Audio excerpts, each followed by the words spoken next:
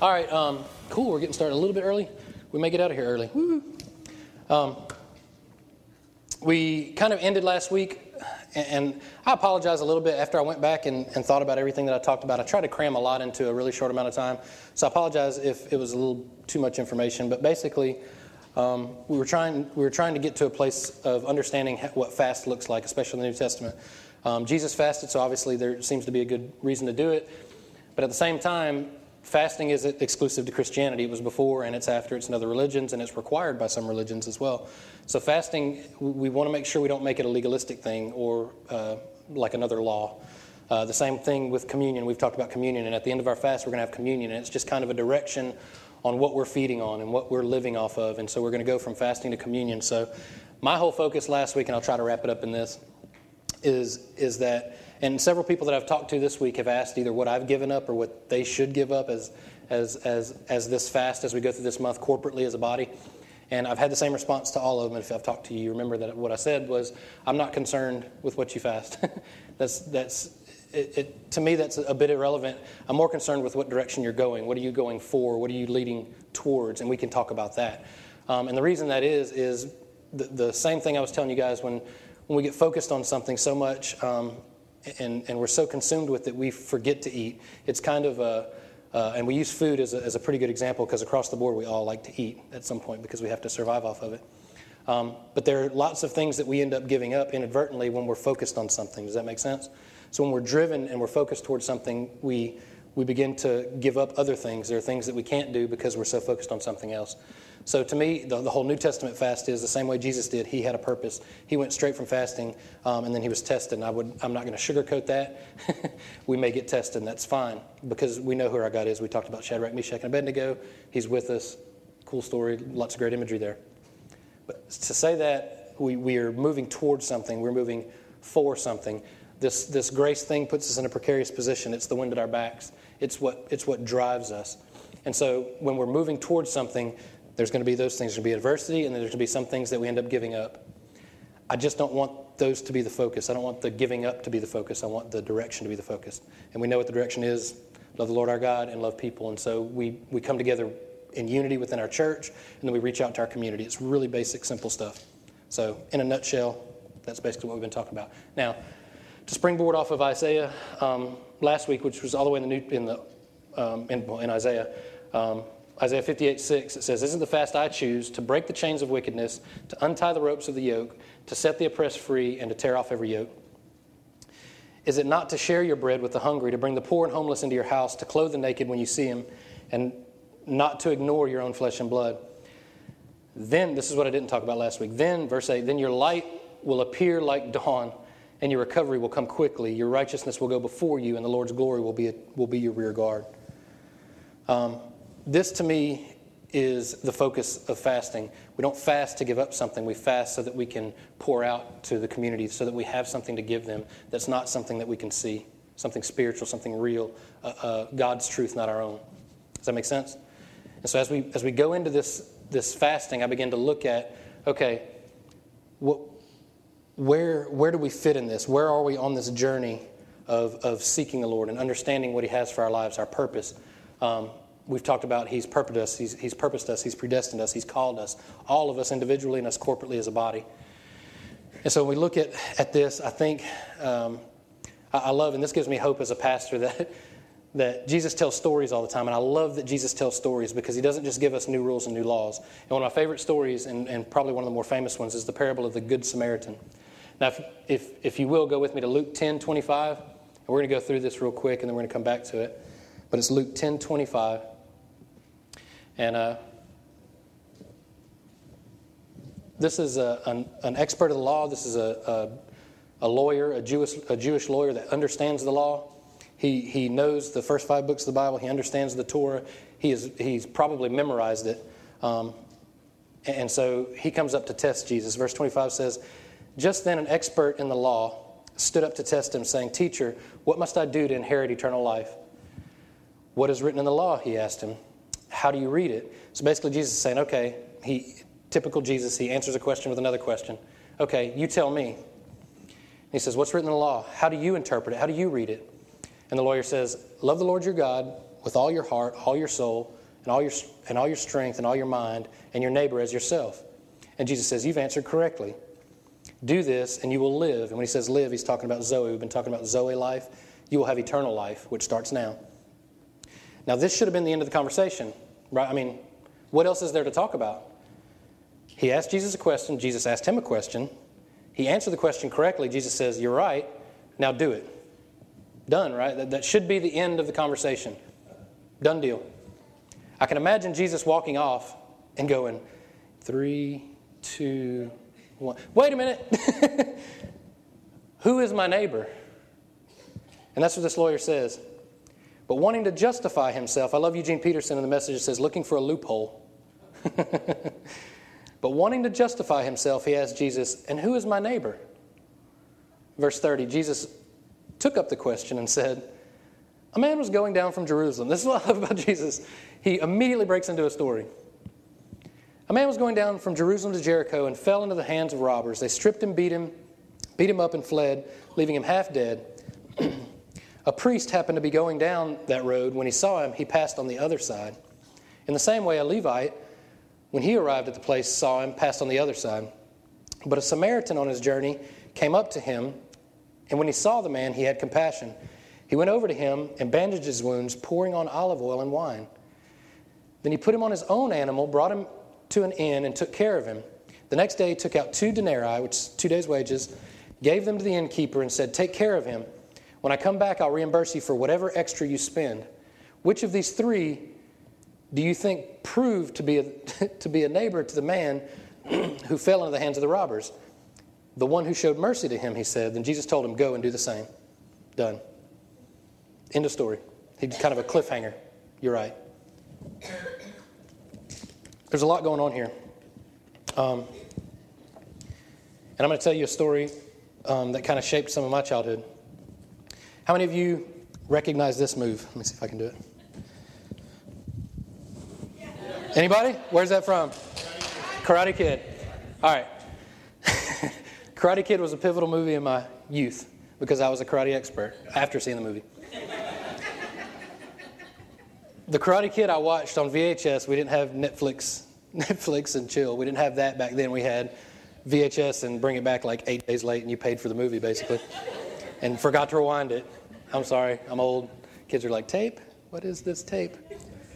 True story, one of my kids found an old camcorder, which is such an old-fashioned term that when I text it to someone, it auto-corrected it as another word. Nobody even says camcorder anymore. But it was a cassette tape, and they were like, is this like a big memory card? Yes, that's exactly what it is. Anyway, so we watched Karate Kid on VHS, and messed with the vertical hold to make sure that, okay, we're good. And then we watched it, and how many of you remember the whole journey and thinking, why is this Asian guy making him clean all of his things and paint his fence and sand his deck? And one of my favorite scenes was when Daniel was getting frustrated, and he was like, and by the way, all these movies that we grew up with kids have so many cuss words in them. I'm like, we watched like Big with Tom Hanks, and I was like, this was a great movie. I don't remember all these cuss words in here. And we're letting our kids watch it, like, whatever. Don't say that. Anyway, so Daniel's like cussing at Mr. Miyagi, which is an adult, which he shouldn't be doing. And he's like, hey, what are you doing? What the heck is going on? I'm sanding your stuff. I'm painting your fences, which seemed like a pretty good gig for Mr. Miyagi. He got all of his stuff done. I think it was a little unfair, yeah. But, and by the way, side note, what kind of parent was that just to let him go like hang out with some random adult getting drunk and making him paint all of his stuff? Anyway, hindsight. She was a single mom. She was working. Trust me, I got in a lot of trouble when my mom was working from like morning till night. I'm not going to get into that. But anyway, so she was working. That's true. And so anyway, he's like fed up. He's like, Mr. Miyagi, I'm tired of this. I'm cleaning all your stuff and doing all this. Mr. Miyagi turns to him. He's like, huh. That's what he does. Huh. He's like, show me sand deck. And then he goes, no, stand up. And he does it, and he, lock your wrist. And I remember as a kid going, this is good. I'm going to use this. Wax on, wax. I got to lock my wrist. Wax on, wax off. And I'm training in my living room. wax on, wax off. I got to paint a fence. And so, where's the fence when you need it? We live in apartments. We didn't have any fences. And so he's teaching him, and then he starts to get it, and he's like, oh. And Mr. Maggie's like, look, I, pop, and he catches all the things or whatever. And then he gets it. And so then they move on, and the story goes. And I'm so, at this point, and Tracy will tell you too, and I jokingly call her heartless because there's movies that are really emotional, and I look over and she's not crying. I'm like, oh man, why am I crying at this? She's not heartless, I'm just extra emotional. So anyway, towards the end when when they're at the last fight and the bad kids from Cobra Khan or whatever, and his teacher's like, sweep the leg. You remember that? Sweep the leg. He's like wiping blood off his nose. Sweep the leg. He's like, but sensei, sweep the leg. Yes, sensei. And so he goes out there and basically breaks his leg out from underneath him. And then the music starts to build up. Do you remember? And you're going, what's going to happen? What's going to happen? And you're excited about it. And at the very end, he does the, and you're like, oh, I remember this from earlier in the movie. He does the crane kick. And he wins. And I watched the clip of it this morning to kind of refresh my memory. And it's funny because it's like last minute, they threw this in there, and the kid that ended up sweeping his leg like grabs the trophy and he's like, good job, LaRusso. And he's like, thanks. And then he just like walks off. Really? After all that, it was just like complete reconciliation. It's pretty funny. I'll preach that in another message. It was quick. But it seemed really cheap. Good job, LaRusso. You just broke my leg, dude. Anyway, so at the very end, he does the crane kick, and you feel like you're there. You feel like, whoo. And I probably was in the movie. Oh, I remember this from Mr. Miyagi. And so we're consumed with that story. And in the same way, I think Jesus does the same thing. That's why I love movies. And I think that most of us get involved in movies and stories, and a lot of us like to read, and we just get so involved in these stories. And what I love about Jesus is when someone that knows the law and understands the rules and the regulations comes to him and tests him, says, what do you say about this? And Jesus says, okay, well, you know, and he always knows the answer to it, but he throws a question at him. And he goes, okay, you tell me, this. And then he goes back and says, yeah, you're right. Yeah, you're very good. But he knows what he's going to say. And so when he asks that question, he goes, there we go. Now we're getting to the issue. He goes, okay, well, who's my neighbor? Who is my neighbor? He just goes, let me tell you a little story. Now, we read this and we call it the Good Samaritan. Jesus didn't call it the Good Samaritan, and I'm sure the Jewish people were not thinking the Good Samaritan. If you know, and we've talked about Samaria, how they were taught, and I did some more research about this morning too, how they were taught basically to hate each other. They didn't communicate with each other. Jews and Samaritans didn't communicate. Both cultures, religious teachers taught them to stay away from each other. This was common. And so these were fairly racist, if you want to say, people that did not like Samaritans at all. That's why I love it. I've taught probably 10 different sermons on the woman at the well because I love that story because it speaks volumes about who Jesus was and how he broke through all the cultural lines and racial lines and even, with men and women and everything. He just broke all that stuff down. And so Jews would go all the way around Samaria. They didn't even go through it because they just hated that area and they were uncomfortable in there and they hated those people. Now here we get to this story. This is great. In verse 29 it says, but wanting to justify himself, trying to find a loophole, he asked Jesus, who is my neighbor? And Jesus took up the question and said, a man was going down from Jerusalem to Jericho.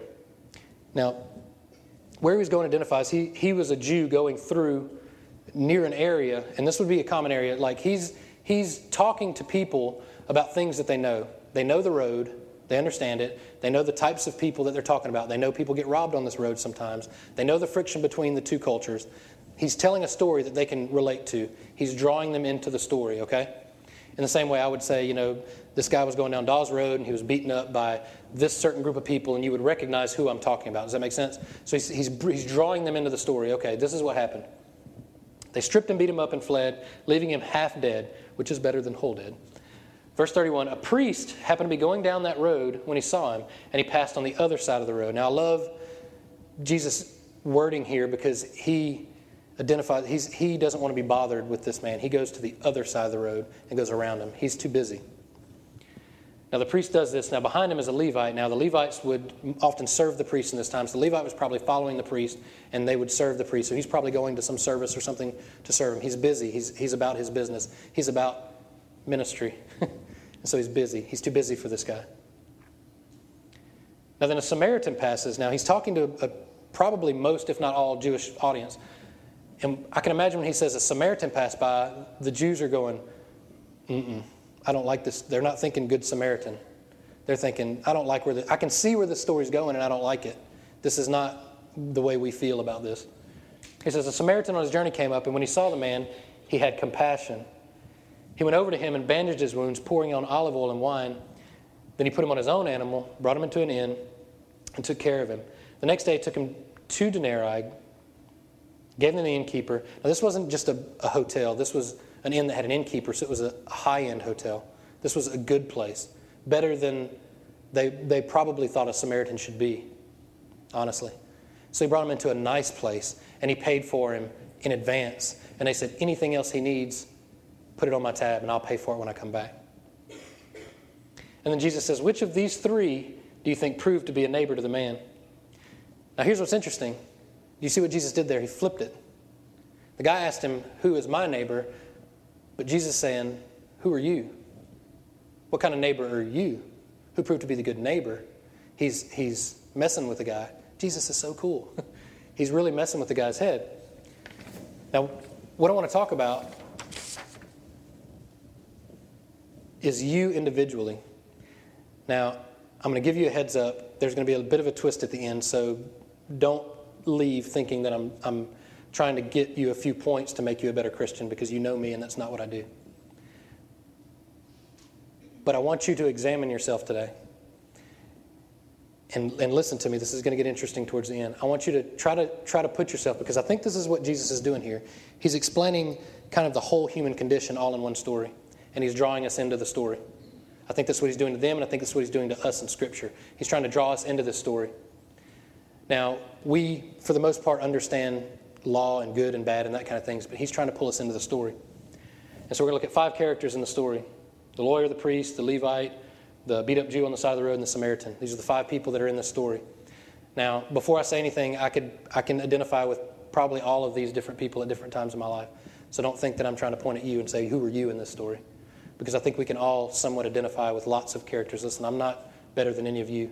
As I was studying this, I began to see a lot of these characters in me. And I think the Lord can help us through some of that stuff. First, I looked at the lawyer. He was looking for a loophole. He was making excuses. How many times have you caught yourself, and I know I have, trying to justify my own actions? Trying to say, okay, how many times have you looked for advice from people and you think you're seeking wise counsel from several people when really you're just looking for someone to agree with you? Let's be honest. I want someone to say what I want to hear. Thank God for people that don't tell us what we want to hear. Sometimes we need to hear something that is different than what we think we want. Those are good friends to have. But how many times do we try to justify our own actions by finding other people to agree with what we want to do and try to find, a loophole? Well, who is my neighbor? I'm okay with going to Judea or Jerusalem, but I don't know about Samaria. That's kind of scary. It's equivalent to us saying, I'm okay going to West Mobile or maybe here, but not Pritchard. That's kind of dangerous. That would be drawing us into the story. I'm okay if you leave me somewhere safe, but I don't know about this other place. Let me tell you, the least safe place for you to be is outside the will of God. There are things that we try to justify and try to make about us that are not about us at all. Do we identify as the priest? Listen, this really resonated with me. We're so busy about ministry that we forget about people. We forget about the person right in front of us. We're so busy with trying to do things and make things work that we forget about the person that needs us right there, the person that is desperate. That we're so busy trying to feed everybody that we miss that one person that needs us. Listen, I've been busy and I've forgotten about, my daughter's tugging at me and I'm like, I got to get this done. I got to study. I got to do this. But there's times when I go, okay, this is more important. I need to spend time with my daughter. Listen, I identify with those people. I identify with this priest that's busy. I kind of lumped the Levite in there with him. He's so busy and he's so focused on helping the priest that he misses the point. He misses the bigger picture. And then there's Samaritan. We all want to be the Samaritan, right? I skipped the beat up Jew, but I'm going to get to him at the end. There's a Samaritan. Is this not the one that we want to be? Let's be honest. We want to be the Samaritan in the story. It's pretty straightforward. We want to be the Samaritan. Samaritan, not the Sumerian. We want to be the Samaritan in the story. Well, what's interesting is Jesus almost steps back and says, if only you could be perfect like I'm perfect. If only there was a Savior. Listen, we're designed to be like the Samaritan. We want to be like the Samaritan. But listen, we can't be on our own like the Samaritan. We can't do it on our own. We need a Savior.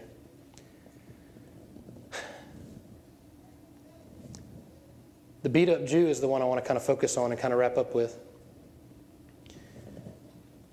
This is the place that I've kind of forgotten about over my years of being saved since I was 20. I'm 39 now.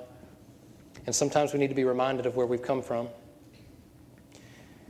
And some of you either are there now or have been there at some point when you are ready to give up, when you're beat up, you've been left, people in ministry have walked around you.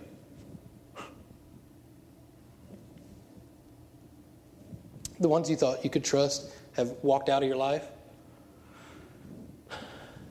Life has kind of thrown you a curve, and it's not the way you planned it. And you're at the brink of giving up, but you feel like you're breathing to death. People ask you how you're doing, you say, I'm fine, I'm good, I'm okay. And you're just begging someone to say, no, you're not. You're not okay. I see something.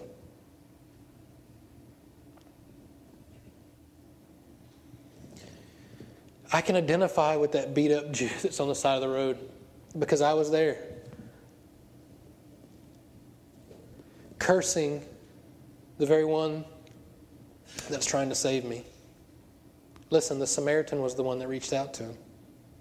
This is the polar opposite of who they are. This is the opposite culture. This is the one they grew up to hate and to not associate with.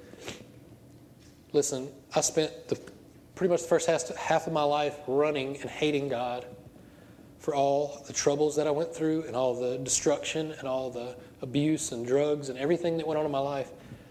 I hated God and I hated people. I was the opposite of a Christian. And I cursed the one that was reaching out to me. And I wanted to give up. I've told you guys before, I never thought I'd make it past 20.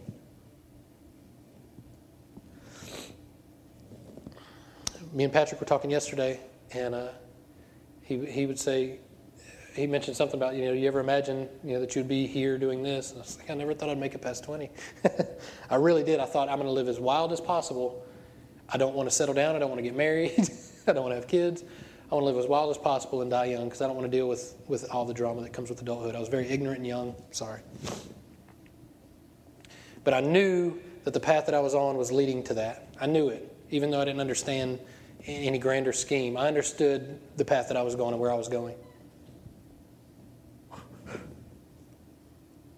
But the Samaritan, he chased me down. He found me.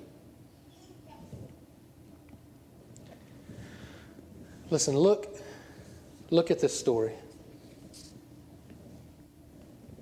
He didn't wash his wounds with water. He washed them with olive oil and wine, the very best things. He put him on his own animal. He took him to an inn. He took care of him. He took out money in advance.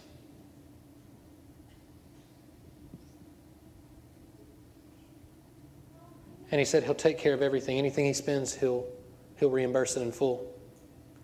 Listen, we can identify with several people in this story. We're in different areas and different places, and there's nothing wrong with any of those. But I'm telling you, there's a good Samaritan. And there's a truth beyond our understanding and our perspective. And that's that he wants to meet you right where you are. Whether you identify as the priest that's busy about your own business, whether you identify as a lawyer that's trying to find a loophole in all of this. Listen, I can identify as that. The whole time I was probing this guy Jarrett when I first got saved, I was trying to find his angle, his hustle. What is this guy about? I know church people. I know how they are. What's his angle? Is he trying to get me saved? Is he trying to get me in his church so that he can look good in front of his church people? What's his angle? What's his hustle? I was the lawyer. What is going on? I want to find out the truth about this. And he met me right where I was. Listen, my friend Jared didn't convince me to become a Christian, that it was a better way than I was going. I was attracted to the Holy Spirit that was within him. That same Holy Spirit lives within you.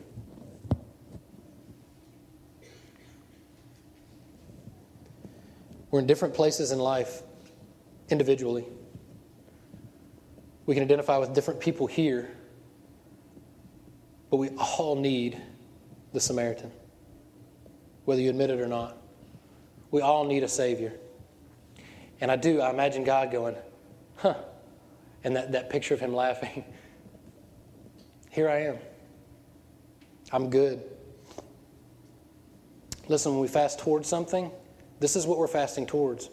We're fasting towards unity within our body and understanding who we are and where we are. And so when we see that other person, we say, hey, how are you? And they say, I'm good.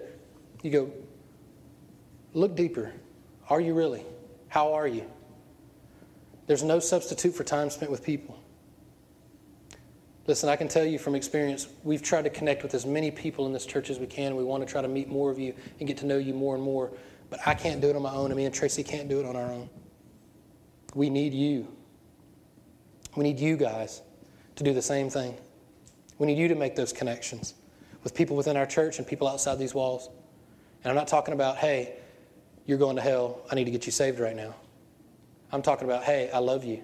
Let's talk. Let's hang out. Let's get to know each other. Let me put a jacket on you. Let me show you this Jesus that I know. Let me take care of you. Let me help you.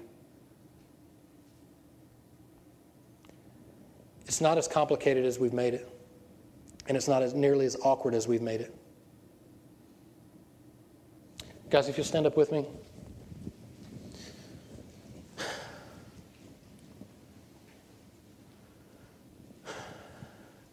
Seems like we do something different every Sunday, but I seriously try to come up here early and pray and listen to the Holy Spirit and see what direction He's going.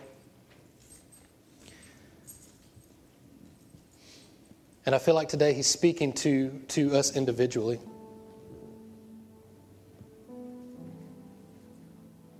You know, we talk corporately the direction we're going and what we're fasting towards, but I just feel like today He's dealing with people individually in this place.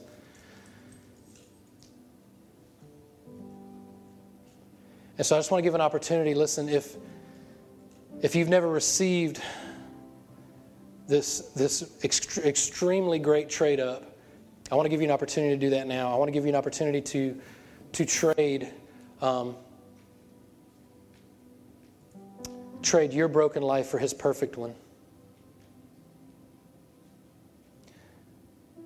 Listen, the twist in this story is that I can't tell you steps to get to this place. All I can do is show you the Savior.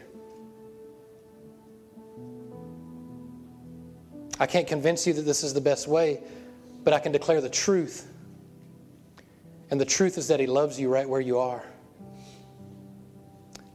Whether you've been beaten up and you're half dead and you feel like no one cares about you, and you feel like you're on the side of the road and you've been betrayed and you've been hurt, and you've tried really hard, but it's just not enough. Listen, He's there to pick you up, and He'll put you on His horse, and He'll take you to His end, and He'll pour out His blessings on you. Not mediocre blessings, but olive oil and wine, the very best that He has, He'll pour out on you. He will trade His righteousness for your rags. Listen, if you're in ministry, and I know many of you are in here in ministry with me.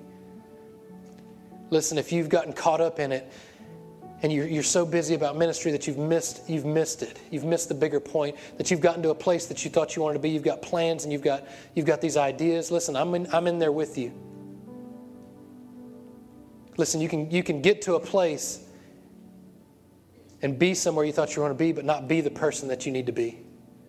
You can be in a place but not become the person that God wants you to be. Listen, He's calling you. He's saying, what neighbor are you? This is who you are. And He's calling up truth in you. Listen, if you're the lawyer trying to find an angle or a loophole, he's trying to draw you into a story. He's not trying to give you more rules and laws that you can't remember and that you can't keep. He's trying to pull you into his story. And the reason he draws us into his story is because he is with us. He's not far away saying, you do this, you do that, you do this, you do that. He's saying, I'm with you. Walk with me, work with me, watch how I do it.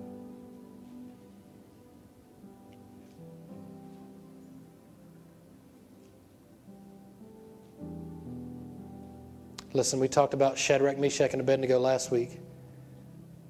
And their trials came up, they turned the fire 7 times hotter. But King Nebuchadnezzar looked in there and said, I see a 4th man in there with him.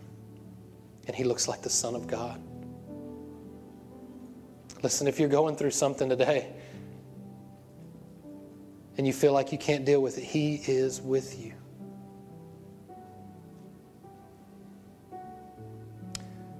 So guys, right where you are, if you want to come up here, the altar's open, or if you just want to receive it right where you are, I just want to pray for you.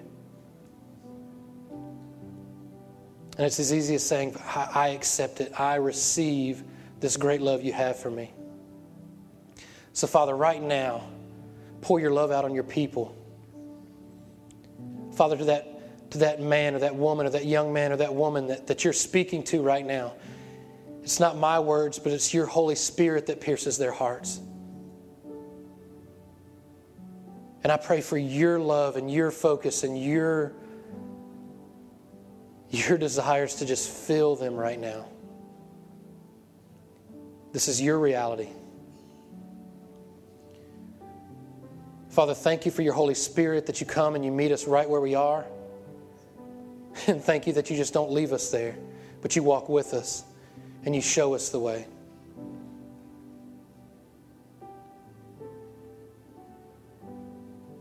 Father, seal in the hearts of the people that have just received you in here today. Father, know that there are people in here that love them, that want to talk to them and pray for them. Father, help us to open our hearts to people.